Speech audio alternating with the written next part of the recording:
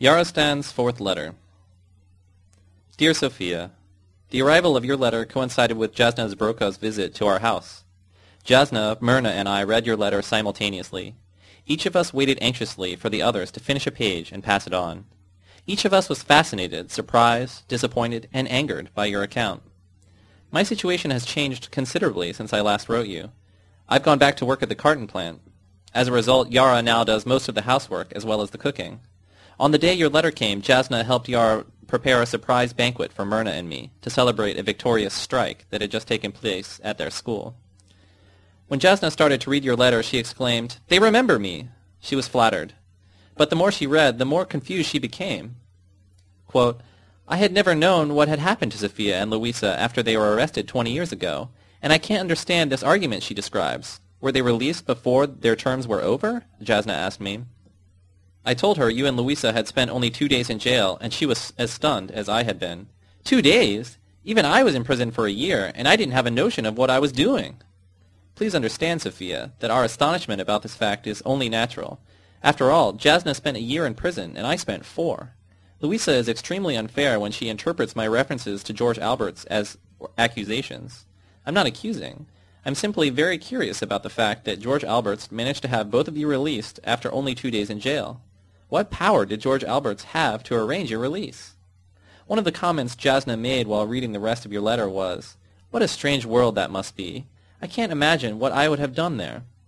When she finished reading the letter, she said, "Sophia and Louisa don't seem to have any idea what happened here after they left." We are all bothered by what Jasna called your strange world. The whole system of alternatives and choices you describe seems strange and unreal. The choices you say you faced are incomprehensible to me.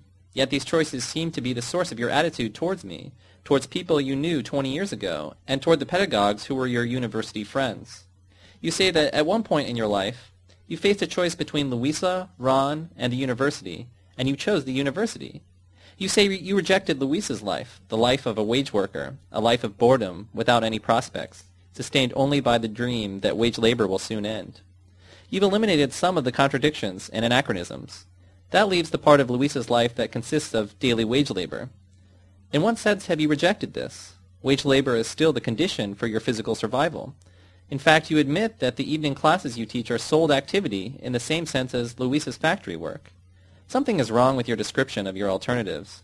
You didn't reject Ron's actual life, but your picture of his life. You made this clear by describing Tina's and Sabina's views of him in addition to yours.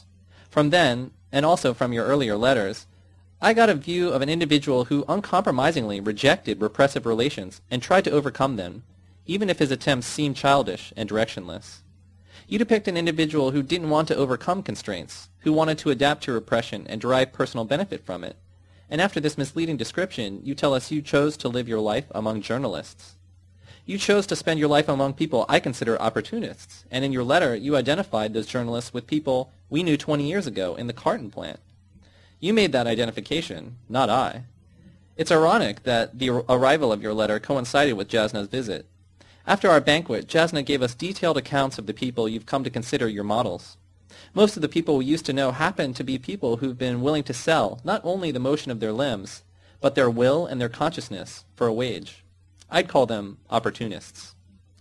Before telling you what we learned from Jasna, I'd like to describe 2 events which made Jasna's narrative particularly significant to me. The first is my recent return to work, and the second is Zednik Tabarkin's visit a few days before Jasna's. In the context of these events, Jasna's account made me realize that you and I experience 2 completely different worlds. It's not clear to me what place I occupy in your world, but it's becoming clear to me what place you occupy in mine. It's the same place you and I occupied 20 years ago during our activity in the carton plant. But during those 20 years, the carton plant changed, and I changed. I've come to realize that my life was derailed precisely at the intersection which you consider the fulfillment of your life. I flirted with your world much the same way as Tina accused you of having flirted with Ron's world. In this respect, at least I'm not comparable to Ron. He never accompanied you into your world. It was you who intruded into his. Unlike Ron, I did enter into your world. Louisa introduced me to it. Today I view that experience as alien to me. My life has veered off its course. Thanks to my encounters during my first prison term with individuals like Manuel and Zednik, I eventually woke up and realized I was heading towards my destruction as a human being. Today I'm ashamed of the fact that I once took part in that type of activity. My correspondence with you is forcing me to deal with that moment of my life. A few days after I sent you my previous letter, I accepted the, quote, invitation of the workers at the carton plant. I got my old job back. This invitation is a direct result of the ferment that's taking place here. Before the political police was suspended 2 months ago, I was unemployable, and as a result, when I was released from prison, Myrna merely acquired another burden to support with her job at the clothing factory. Of course I helped prepare meals, clean the house, and fetch the groceries while Myrna was at work and Yara in school, but this didn't ease Myrna's burden significantly. My unemployment pension didn't pay for even a quarter of the food I myself consumed. The invitation extended to me by the workers in the carton plant isn't only flattering, but is also a solution to a pressing need. A few days ago, I brought home my first weekly wage, which was twice as large as Myrna's, despite the fact that she's been working at the clothing factory for 13 years. We immediately had a discussion almost identical to one we'd had several years ago. I suggested she could finally quit her job. Myrna emphatically said she wouldn't dream of quitting. Quote, "It's only thanks to my job that Yara and I survived during all those years you were in prison, and I don't intend to throw that income away just because our situation during 1 week has been different. The last time you made that suggestion, you were jailed a few days later." To Myrna, our present situation is an abnormal state of affairs, and she's convinced it will only be temporary. Prison and poverty is our normal state of affairs. My task at the carton plant is the same as it was 20 years ago when I worked with Louisa and met you. I operate a newer model of the press that prints labels on cartons. The old press must have at last given out. There were openings for several other tasks. All the openings have been created by the departure of police agents, or rather of workers who were paid by the police to spy on other workers. I could have chosen another task, but there was no real reason to choose between the tasks since they all require one and the same act, the exchange of my living time for a wage. Since all the tasks in question required the same hours and paid the same wages, my choice between them could only be whimsical. It was on the basis of whims that I chose. One of my whims was to familiarize myself with a task I had never performed before. Another whim was to return to the machine I had operated at the time of your life's key experience. I chose in favor of the second whim, thinking that the familiarity of my motions and my surroundings would remind me of the experiences and the people you've carried in your head for the past 20 years. The strike I described in my letter ended soon after I wrote you. It ended with a compromise. The plant's manager agreed to accept a union representative elected by the workers, who in turn dropped their demand to elect a different union representative each month, as well as their original demand to rotate the post among all the workers in alphabetical order. I was disappointed by their compromise with the manager. I argued that such a partial victory was actually a defeat because compromising with the manager meant recognizing the legitimacy and authority of the management. Several workers said they agreed, but argued that in conditions of the present ferment, when much more would become possible, it was necessary to proceed with caution, since otherwise we might cause the field of possibilities to close prematurely. I argued that caution was the first step towards defeat and expressed the view that the manager should have been ousted along with the union representative, that both posts should be rotated alphabetically or eliminated altogether, and that we should examine our field of possibilities only after this much had been accomplished. I was told that a position like mine had been defended and that the overwhelming majority had been opposed to it. Several workers told me the view of the majority. Quote, "It is essential to see what other workers do in other factories, to wait and see if they succeed, and then to proceed along similar lines. If we run ahead of all the rest, we'll soon be all alone, and by ourselves we won't get much further." I disagree with this attitude, but during these days such waiting isn't an altogether passive activity. Ever since I've returned to work, I've become intensely aware of changes taking place all around me, not only at the factory, but also at home, in other plants, in streets of the city. I have to admit that I've come to feel the same mixture of daring and caution expressed by the workers at the carton plant. Daring and caution are such miserable words. My sensitivity to words comes mainly from Zednik Tabarkin.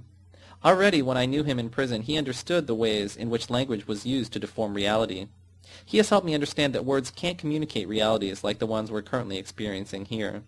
Words can only refer to things or conditions which have a certain degree of performance, or which at least recur periodically. There can be no words to describe a condition which never existed before, which changes from one moment to the next, and which has no known stages or outcome. Even the word revolution is miserable because it conveys nothing more than a summary of past events known as revolutions, events which have nothing in common with the present. What I'm experiencing can't be expressed by words like daring and caution. The condition I'm describing isn't inexpressible. It isn't a mystical experience. It's an experience shared by thousands of people who are in fact expressing themselves, many for the first time in their lives. But the communication has not been taking place only through words. The words acquire their meanings from motions, acts, and steps. The words by themselves only refer to other conditions, earlier periods, and even when they're used in the context of the present ferment, they suggest faulty analogies to earlier conditions. What I mean by daring is a readiness to walk into terrain which none of us explored before. What I mean by caution is the perception that our ability to approach this terrain grows only to the extent that all those like us approach it with equal daring. We're reaching for a field of possibilities that can be reached only if we move together as we've never moved before. We proceed with caution because those who move too far ahead will be caught without a lifeline to the rest. What I think is taking place around me is an advance consisting of small steps taken by all simultaneously. Each small step creates the conditions for taking the next. Any move that prevents the continued advance of all cuts off the possibility of further advance by any. All around me, human beings are attempting to come to life as human beings, as universal individuals, as species beings, each advancing with all and all with each. One day 20 years ago, while I was running the same machine at the same plant, I thought the epic of wage labor had suddenly come to an end. I responded by formulating slogans, printing them on signs, and displaying the signs. During the past week, I've experienced a far greater tumult, but I've felt no impulse to print or carry signs with slogans. I'm not the same person I was 20 years ago, the person you knew. My commitment to slogans, words, programs, abstractions on signs was a commitment to death. 20 years ago, I was the victim of a mystification. I began with vague yearnings for free activity. I began with a longing for freely chosen projects carried out within a community that made the projects possible and appreciated them. But instead of taking steps with those around me to realize my desires, I transformed my desires into what seemed to be the first step toward their realization, namely into a program of action. But by this transformation, I negated my real desires. I replaced them with ideas, with words, with notions in my brain. Instead of a life, I had a credo. Instead of taking steps with other people toward real projects carried out during our living moments of time, I took steps to convert other people to my credo, my religion, my words. I replaced the concrete practical activity of the whole human being with merely mental activity, with activity that took place inside my mind, with combinations of written letters or spoken sounds, namely with non-activity. I inverted my urge to live and turned it into its opposite. My desire for liberated activity became a belief in liberated activity.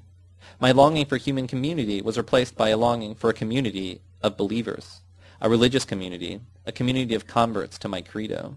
And instead of finding myself among living, independent, and creative individuals, I found myself in the frock of a priest in the midst of a flock.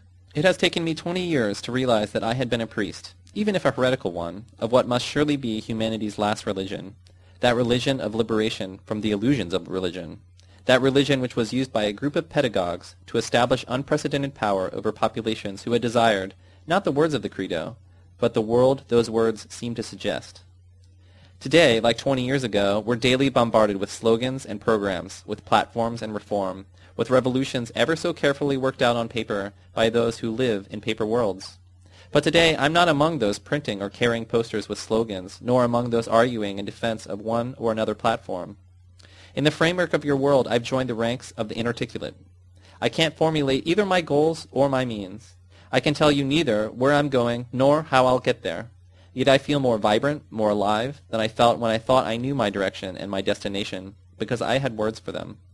I feel alive precisely because I don't know what the next moment will bring. Time has once again become a dimension that reveals possibilities and has ceased to be a dreary schedule of expected events. I came to life when the events I had learned to expect suddenly stopped recurring.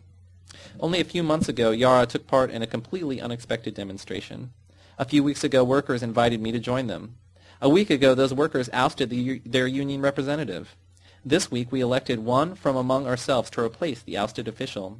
Next week, we may learn that the workers of a neighboring factory have started tearing down the factory walls. And a month from now, we might invite our neighbors, especially the children, to our factory to begin dismantling the machinery into as many pieces as Sabina's friend, the car thief, dismantled a car. At that point, we might begin an altogether different life on a terrain from which every trace of our former activity has been removed. A human life might begin, inhibited by no barrier external to the developing individual. The realization of one's potentialities would then be accompanied by the enjoyment of the infinite potentialities realized by all those around one. Such a prospect cannot be the program of an individual or a group, and it cannot be articulated. It is not a religion to which people are to be converted. It is a practice which I and those around me are trying to invent. Although I sense that we're moving, I still perform the familiar motions at my press. I go home after work, and I return to work the following morning. The contradiction makes me tense. It's a tension I share with all those around me. At any moment, the regularity might end and we'll plunge forward and cross a frontier we can't see today. Our willingness to cross that frontier is what I call daring. But there's also caution. There's apprehension. My heart beats faster and I feel dizzy and nauseated. The anticipation is accompanied by a certain fear. I know, and those around me know, that the conditions which open up a possibility for a new life also give rise to forces which negate life. Human life itself has this double character. Growth takes place through cell division, through the realization of the potentialities carried within each cell. Yet the ugliest form of death also takes place through cell division. Such death is also a growth, one that annihilates potentiality and replaces living cells with monstrosities. All around me, people are trying to move to a ground on which the specific potentialities of each individual can develop, like plants seeking sunlight and moisture. And life-negating forces are accompanying every move we make. Just as the power of one cell to split into two is the power that turns against the further division of living cells, so the power that enables us to move together out of slavery to a terrain where the free development of each individual becomes possible is the power that turns against our ability to move at all. The power to conceptualize and communicate, the power that enables us to move together as a community, is the very power that turns against us and deprives us of community.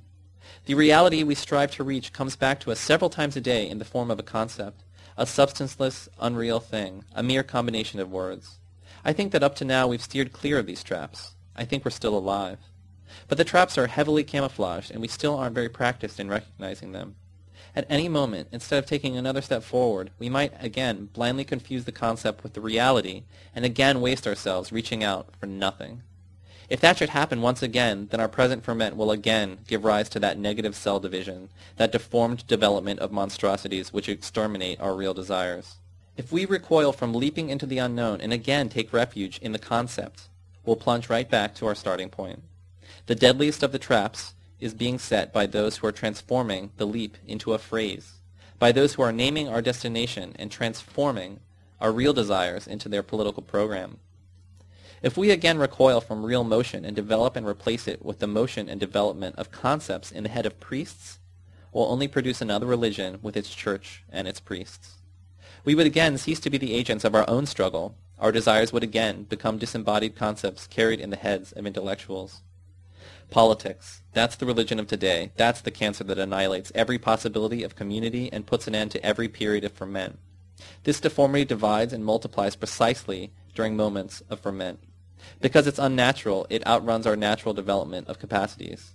It plants itself at all intersections long before we reach them. Political militants are its missionaries. Committed intellectuals are its priests. The state is its church. Like all religions, it transforms the human community into a herd. Its agents, their organizers and pedagogues, are the spiritual leaders of flocks of animals. It grows, like its biological analog, inside the very body it attacks. It reproduces itself within the living members of the human community, extinguishing them as living beings, annihilating the very possibility of community. Its instruments are the entire armory of life-destroying gadgets devised by technology. Everything that can serve to police a herd, from bombs to walkie-talkies, including the newspapers that proliferate the words and the loudspeakers that magnify the voices of the high priests. Contrary to what you think, I don't see your newspaper activity as similar to the ferment surrounding me, but as activity which can only annihilate the ferment. We all carry the possibility as well as the negation within ourselves. At work, we'll listen to the radio all day. Even though each of us is nervously anticipating our next concrete step, we nevertheless feel exhilarated when the words of a politician seem to express the exact nature of the step we long to take. We applaud phrases like new democracy or new socialism or genuine workers' councils. We walk into the politicians' traps like newborn children who have learned nothing from countless previous generations. While applauding the speaker or praising the writer, we momentarily forget that we haven't been longing for a new phrase, but for a new life. We forget that we've only just begun to explore a new possibility, the possibility of creating the world ourselves. When we applaud, we again become the lifeless globs of organic matter we've been nearly every moment of our normal lives. We cheer the pedants, and we're again helpless, like the spectators of a sporting match rooting for a team. We're hypnotized by the bouts and struggles among the concepts. We passively admire reflections of our own real longings, and we passively admire the politicians who return our longings to us in the form of images. That's why we feel tense. I'm convinced that the present ferment carries real possibilities for life. But I'm also aware that every time we take a step, we're surrounded by the ideological birds of prey who feed on our possibilities, fill themselves with concepts of our desires, and re-enslave us with the beautiful combinations of words which seem to depict the world we failed to realize. A few days before Jasna's visit, I had a very stimulating discussion with Zdeněk Tabarkin. When I first met Zdeněk, during my first prison term, he was intensely interested in everything I told him about the workers' struggle, with which Louisa had familiarized me, the struggle in which she, Manuel, Titus Zabrin, and George Alberts took part when you were 2 years old. When Zdeněk visited a few days ago, he made several comparisons to the earlier struggle, which have helped me understand some characteristics of the present situation. I told Zdeněk that in recent years, I had completely discarded Louisa's view of that struggle, the view I had expressed when Zdeněk and I were in prison together. I summarized Manuel's analysis of those events. Zdeněk said he had long suspected that something like Manuel's analysis had been missing from my earlier accounts. Quote, "I found your earlier stories exciting because they justified my attachment to the Union," he told me. "But when I began to re-examine my commitment, I also became suspicious of your account. The Union you described so enthusiastically was led by politicians. Those politicians probably expressed the urges of workers more accurately than any previous group of politicians, if words can ever express real urges accurately. Workers accepted the politicians as their spokesmen. This is why the workers were defeated on the day after their victory. This is why the working population came to life only for a day, the day of the rising against the generals. At the very moment of victory, the Union consolidated the power it had already established over the workers. The working people were re-enslaved before they had the time to realize that for 24 hours they had begun to live without chains." Zdeněk contrasted that situation with the ferment surrounding us here today. Quote, "Our present situation is unique.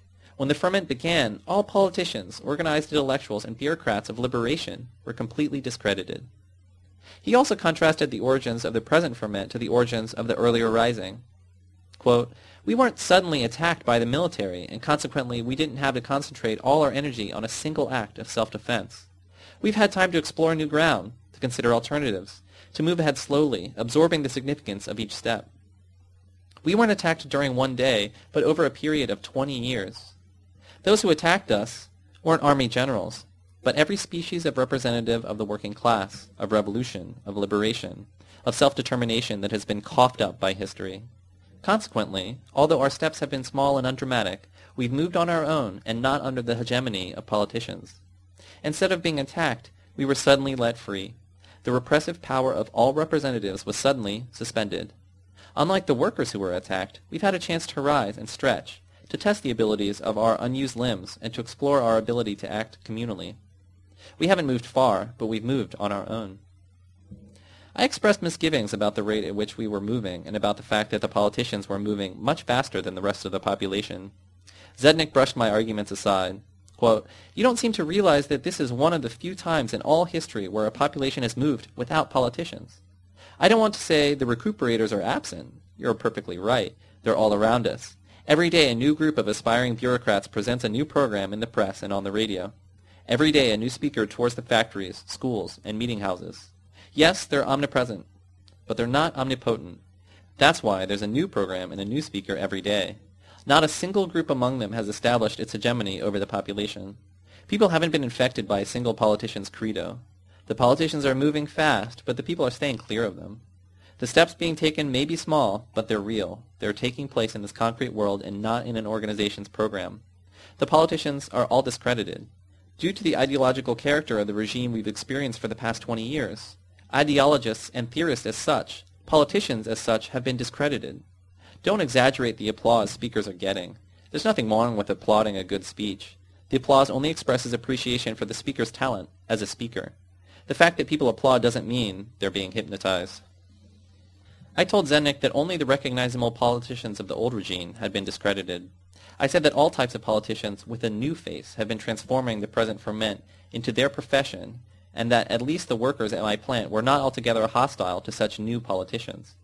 I admitted that as yet there were no large numbers of people repeating the formulas of any politician, but I said I didn't exclude the possibility that one of those new faces would, quote, realize our goals by installing himself in the state apparatus. Zednik thought I was unjustifiably pessimistic. You're too much of a Cassandra, he told me. It is of course true that only one variant of the theory of the proletariat reigned supreme during the past 20 years, but I'm convinced that the rule of this variant discredited all the variants of the theory of the proletariat, from the tyrannical variant to the self-determined variant. Today everyone sees through the absolute, omniscient, and omnipotent embodiment of the proletariat. Maybe some people aren't as overtly hostile to the other versions because they haven't had to live under them, but no one can help recognizing them as variations on the same theme. Your view is extremely pessimistic. If humanity had to experience every single variant of representation before it rejected all of them, it would never emerge from its morass. I think you're wrong. I think the experience with one variant has taught us lessons about all of them. I think humanity is finally rejecting what has always been an impossible project, the project of representation. The present proliferation of major and minor pharaohs around the world is the final and ludicrous stage of that impossible project. My life can't be lived as representation. My representative can't realize my aspirations, take my steps, or engage in my actions. The pharaohs are the final and definitive proof of the impossibility of representation. I think we've all finally learned what took me so long to learn, namely that I'm robbed of my enjoyment if my representative enjoys himself for me, that my hunger remains when he eats for me, that I don't express myself when he speaks for me, that my mind and my imagination stagnate when he thinks for me and decides for me, that I lose my life when he lives for me. I agreed with Zednik, but I still had misgivings. I told him that he had gotten his insights from the very specific experiences which had not been shared by many people, that the mystifications which he had seen through were not necessarily as transparent to everyone else. What are you suggesting, he asked, that I go out into the streets like a prophet and communicate my insights about the danger of prophets? Do you remember the former politician with whom I argued at the Prisoners' Club, the one who emphasized the need for organizational resources and publishing activity? We would once again reconstitute a group with a theory and a publication. We would once again replace the concrete activity of thousands of people with the image of that activity communicated in words by a publication in our group. I've had specific experiences, and so have you, but these experiences are specific to our whole historical period. If I'm able to draw conclusions from them, so can all my contemporaries. I can't understand my experiences any other way. If I've had experiences no one else has, then I can't hope to communicate with anyone. One human being can no more demystify another than eat for another. But I haven't had experiences no one else had. The concrete activities of those around me prove this to me, just as my activities surely communicate the experiences I've had. Organizational resources and publications would only separate me from those with whom I want to communicate. I feel that Zednik is right. The strike that recently took place at the carton plant showed me that those workers must have had experiences and drawn conclusions similar to mine. Their concrete act communicated this to me. They didn't carry signs, nor proclaim a program, nor engage in any of the activities which seem so dear to you. They simply removed the local representatives of the local repressive apparatus directly, without a platform, without representatives. That done, we're ready to take our next concrete step. The politicians have been unmasked, not only for Zednik and me, but for all of us. At the plant we listen to political speeches broadcast by the radio, but we don't act on them. We watch for the next step people like us will take elsewhere. I think Zednik is also right in considering the present ferment in many ways more profound than the uprising Louisa and Manuel taught me about. In that earlier event, repressed and self-repressed human beings suddenly came to life, but for a period that lasted less than 24 hours. Here the concrete steps have been small and undramatic, but those who came to life are still living. Can this ferment continue to spread without being caught in the webs of the politicians? Can we get past the spokesmen, coordinators, and organizers who extinguished the earlier struggle? My first impulse is to doubt it. So many people have never before become independent without provoking the concentrated resentment of those who wanted to rule over them. Such directionless and spontaneous activity has never before held its own against the blows dealt against it by organizational militants and their infallible leaders. Manuel and Louisa, in their descriptions of the events they both experienced, concur on one and only one detail. On the day when the generals attacked, the people ran into the streets on their own. The leaders ran behind and placed themselves on the front lines so as not to lose their followers. For an instant, it was the influential militants who were lost among the independent individuals whom they later claimed to have led. The first individuals at the barricades were not there under orders, but on their own. Each individual formulated his or her own task, and by carrying out that task, each implemented the project of the group. which was inseparable from the projects of each individual. Each coordinated and organized, not because he or she was the official coordinator or organizer, but because one and then another was closest to the problem that needed to be coordinated and organized. Individuals who have this capacity for self-directed activity during an insurrection are in all ways identical to the individuals with whom I work in the plant, with whom I share this city, with whom I inhabit this globe. Individuals who have such capacities during 24 hours have the capacity to appropriate human life and make it a project of the living. I've tried to give you some idea of the ferment which surrounds me. I've tried to describe my hopes as well as my apprehensions, and I've summarized Zednik's view of the prospects of this activity. It's perfectly clear to me that this activity has nothing in common with the journalistic activity to which you compared it. The type of activity which you chose has much in common with the activity of the politicians who lecture to us on the radio and in the newspapers. It has nothing in common with the actions and apprehensions of the people with whom I work in the carton plant.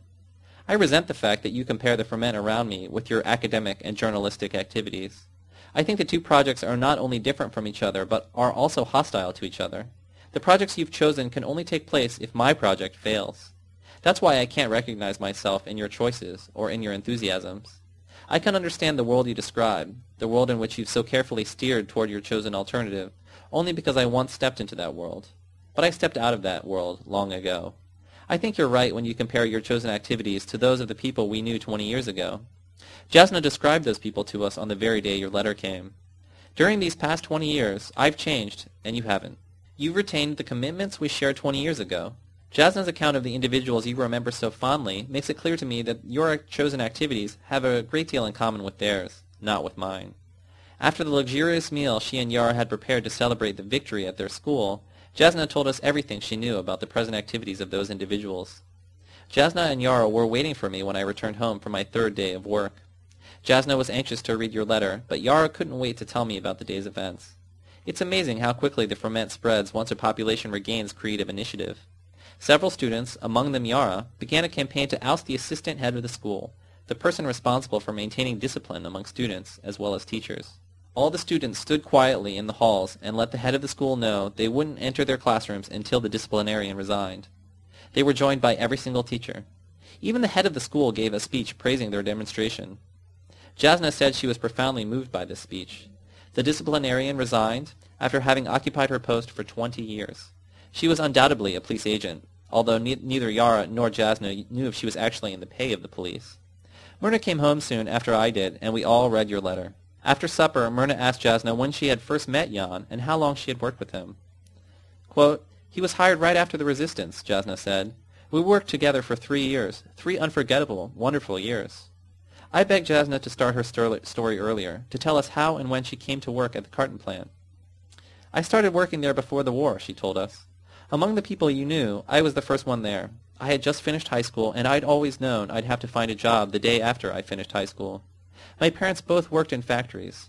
All the money they earned went to pay for the little house they had bought. I still lived there. My father was a horribly bossy man. I was afraid of him.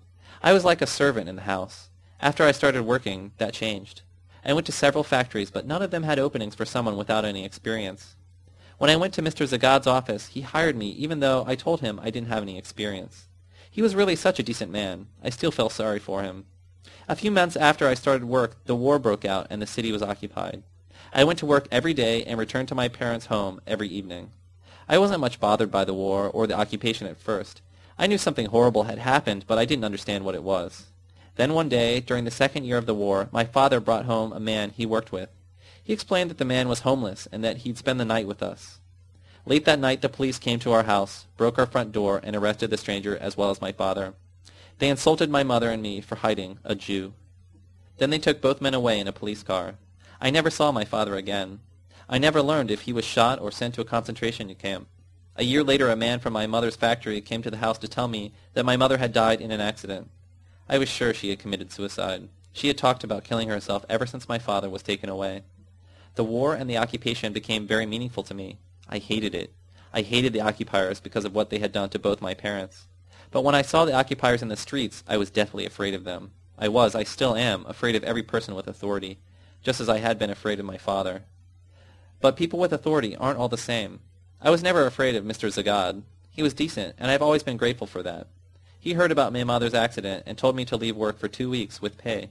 He even attended my mother's funeral. I've never understood why it was Mr. Zagad that you and the others turned against. Maybe it was wrong for him to have so much power over others, but that can't be the reason he was removed, since his successor had even greater power. But I'm running ahead. Either shortly before or shortly after my mother died, Titus Zabran was hired. He had returned from abroad just before the war started. During breaks, he would tell several of us about his earlier adventures, and I was hypnotized by his stories. He told about workers who had fought against a whole army, not for 3 days, but for 3 years, to defend their own popular government. I was amazed by Jasna's last statement. Is that how Titus understood that struggle? I asked. I had never heard Titus say anything about that struggle, nor about his role in it. Of course I don't remember the actual stories he told me, Jasna said. I don't think I paid much attention anyway. Titus frightened me. I shared his hatred for the occupiers, but I was afraid of his constant talk about the need to arm and shoot. He seemed like the kind of person who would do everything he said he'd do. He reminded me of my father. I shared his hatred, but not his manner. I remember that I liked Mr. Zagad a lot better. I sensed that he hated the occupiers as much as Titus or I, but he didn't growl or show his teeth like a vicious dog. Whenever soldiers or inspectors came to the plant, he was always courteous. He wasn't slavish, just courteous. I interrupted Jasna to point out, if everyone had been so courteous, those occupiers would still be here. I know, Jasna said. I'm just telling you what I felt at the time. After the war ended, I felt that Titus had been right. Actually, I got to like him even before the war ended, mainly for his knowledge. He seemed to know everything. Luisa Nachalo was another person who seemed to know everything, but I disliked her when she first came to the plant. She was hired a few months after Titus. At this point, Yara had a question. Did you say you liked him because he was smart, but you disliked her because she was smart? Jasna laughed. You caught me, didn't you? No, I guess I'm not being altogether truthful. I was afraid of Titus, but I liked him at the same time. And I think I disliked Luisa at first because I was jealous. In a way, I did dislike her because she was so smart. That was what made me jealous. I suppose I wanted to form a closer relationship with Titus, but he seemed to consider me a goose, especially after Luisa started working at the plant. Next to Luisa, I was a goose. She was so quick, so well-informed, so brilliant with her foreign accent and her sharp tongue. I knew I'd never live up to that woman. She had been married before, already had 2 daughters, and had nevertheless managed to familiarize herself with everything under the sun, and seemed as independent as a bird. My mother had only had 1 daughter, and she had used me as her lifelong excuse for her abysmal ignorance. Yes, I envied Luisa, but I didn't even try to compete with her. I knew I'd only make myself more of a goose. I stopped thinking of forming a closer relationship with Titus. I told Jasna that Titus and Luisa had merely been friends, and that Luisa had lived with another man when we knew her. I think I knew that, Jasna said. I dimly remember having known that, but I lied to myself. Titus took no interest in me. I was hurt. I convinced myself that he ignored me because I was no Luisa, but I didn't spend too many hours feeling sorry for myself. I read novels instead. Later on, after I dropped the idea of falling in love with Titus, I got to like Luisa. But that was only a few months before we were all separated. I've always been sorry I never had a long talk with her. We were together for such a short time. I asked Jasna what she had done during the resistance. Nothing, she answered. Absolutely nothing. During the whole last year of the war, Titus had repeatedly asked me to attend meetings of the neighborhood resistance organization. Several times I promised to go, but when it came time to go to the meeting, my whole body started shaking. I had visions of police knocking at the door and dragging me away, along with Titus and all the others, to be shot or deported to a concentration camp. During all 3 days of the uprising, I locked myself into my house, and I didn't come out again until several hours after I heard the last shot. I was deathly afraid. When it all ended, I was as glad that the shooting was over as I was that the occupation was over. The following day, I went back to the plant. Many of the people I had worked with had been killed by a single explosion when they were leaving the plant on the last day of the uprising. Several others had been killed in the fighting.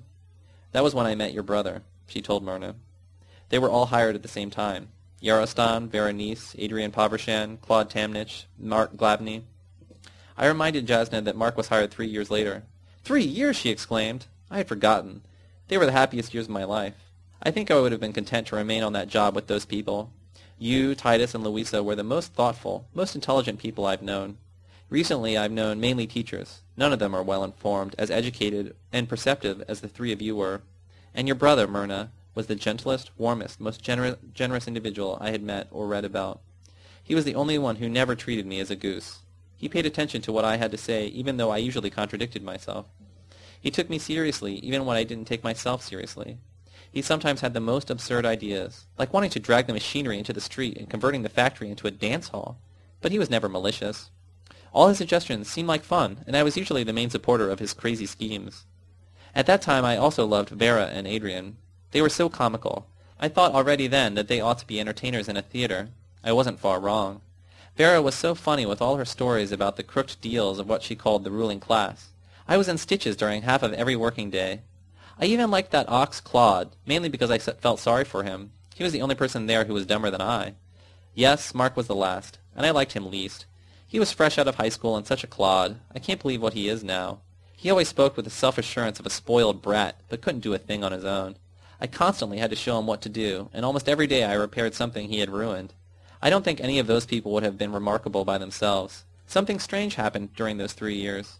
We were all deeply affected by something, perhaps by each other. I think those years made us all what we became. I know that Vera would have quieted down and become like everyone else if Titus and Louisa hadn't continually encouraged her, and if Titus hadn't used his influence to keep her from being fired. You, Yarostan, would have been a completely different person if you hadn't met Louisa. The only one who didn't change during those years was your brother, Myrna. I think Jan was the only one of us who would have led the same life he had led. I told Jasna you considered your brief contact with that group of people the central experiences in your life, and asked her what she thought extraordinary about those people or that situation. Her answer gave me some insight into the life choices you've made. I've never in my life experienced such a turnabout, except when I was arrested, she said. I went to college later on, but I didn't learn nearly as much as I learned during those 3 years. The real university I attended was the carton plant, after you, Jan, and the others were hired. I knew already then that none of the people in our group would spend their lives in the carton plant or in any other kind of factory work, except possibly Jan. We were simply transformed by that experience. I asked her what she thought had happened to us during those 3 years. It's something I've never tried to put into words, she said.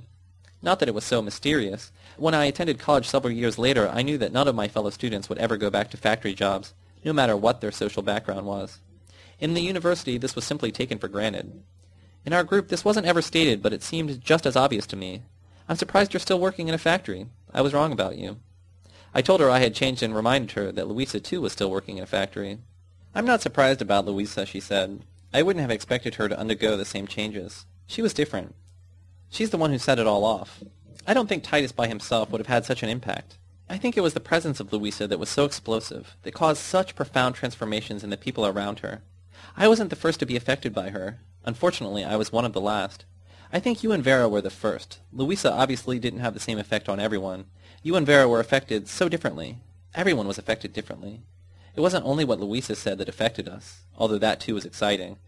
I still remember the story she told us about workers she'd known who hadn't only fought in a resistance like ours, but had gone from the barricades to their factories to lock out their bosses and install their own friends in all the managerial offices. Those stories were exciting, but only as a topic of conversation, as stories. I heard them as fairy tales. That alone wouldn't have transformed me. What transformed us was how she acted, her manner, her behavior, her personality. Even if her stories weren't true, if workers had never done what she'd said they had done, Louisa made us all feel that she was determined to do exactly that, and right in our plant. From the very first day she came to the plant, she started asking where the materials came from, what was to be done with them in the plant, where the products were sent afterwards. Maybe she only asked those questions so as to familiarize herself with every aspect of the plant's activity, but she made us all feel we knew infinitely more about the process than Mr. Zagad. She made us feel that Mr. Zagad was superfluous and that we could run the plant much better without him. She communicated her impatience to us. With everything she said and did, she seemed to be asking the rest of us what we were waiting for. She made us feel like cowards for not doing all the things that had done by the workers she described. This had a strange effect on all of us, and first of all on you. I admitted having been affected by Louisa the very first time I met her. You weren't only affected, you were completely transformed. You became just like her. I think Louisa could have left the plant a few months after you came, and you would have exerted the same influence on the rest of us. You acquired the same self-assurance, the same impatience. You made us feel like cowards for not going ahead with all those schemes. You weren't her disciple, but her exact replica. You gave the impression that you had actually lived all the experiences she had narrated to us, and that you were as determined as she to make them happen here. I could see you change from one day to the next. No one else was so completely transformed by Louisa. Vera was also profoundly affected, but she didn't become another Louisa. I'm convinced that it was only because of Louisa that Vera became such an entertainer, such a radio, as you used to call her.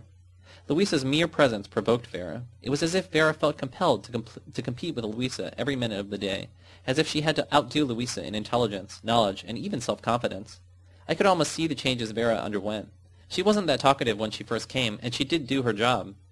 But after listening to Louisa's stories for only a month, Vera started to tell her own stories. At first she bombarded us with statistics about the output for which workers were responsible and the income we were paid. She must have spent her nights rummaging through government publications and official documents so as to spend her days telling us about the financial dealings of bankers and factory owners. The statistics were appreciated by Titus, but they didn't go over very well with the rest of us. We still found Louisa's observations more exciting. So Vera started collecting all kinds of anecdotes, hair-raising accounts of crooked deals. She was determined not to be outdone by Louisa. 3 or 4 times she even told us the details of major scandals several days before the newspapers reported them. And Adrian, who had worshipped Vera since high school, became something like her straight man. Vera would make a grandiose statement, and Adrian would leap in with detailed documentation. Sometimes they even acted out the scenes of a recent scandal. Do you think they'd ever have done those things in normal circumstances? I was affected too. I was swept along by all the excitement.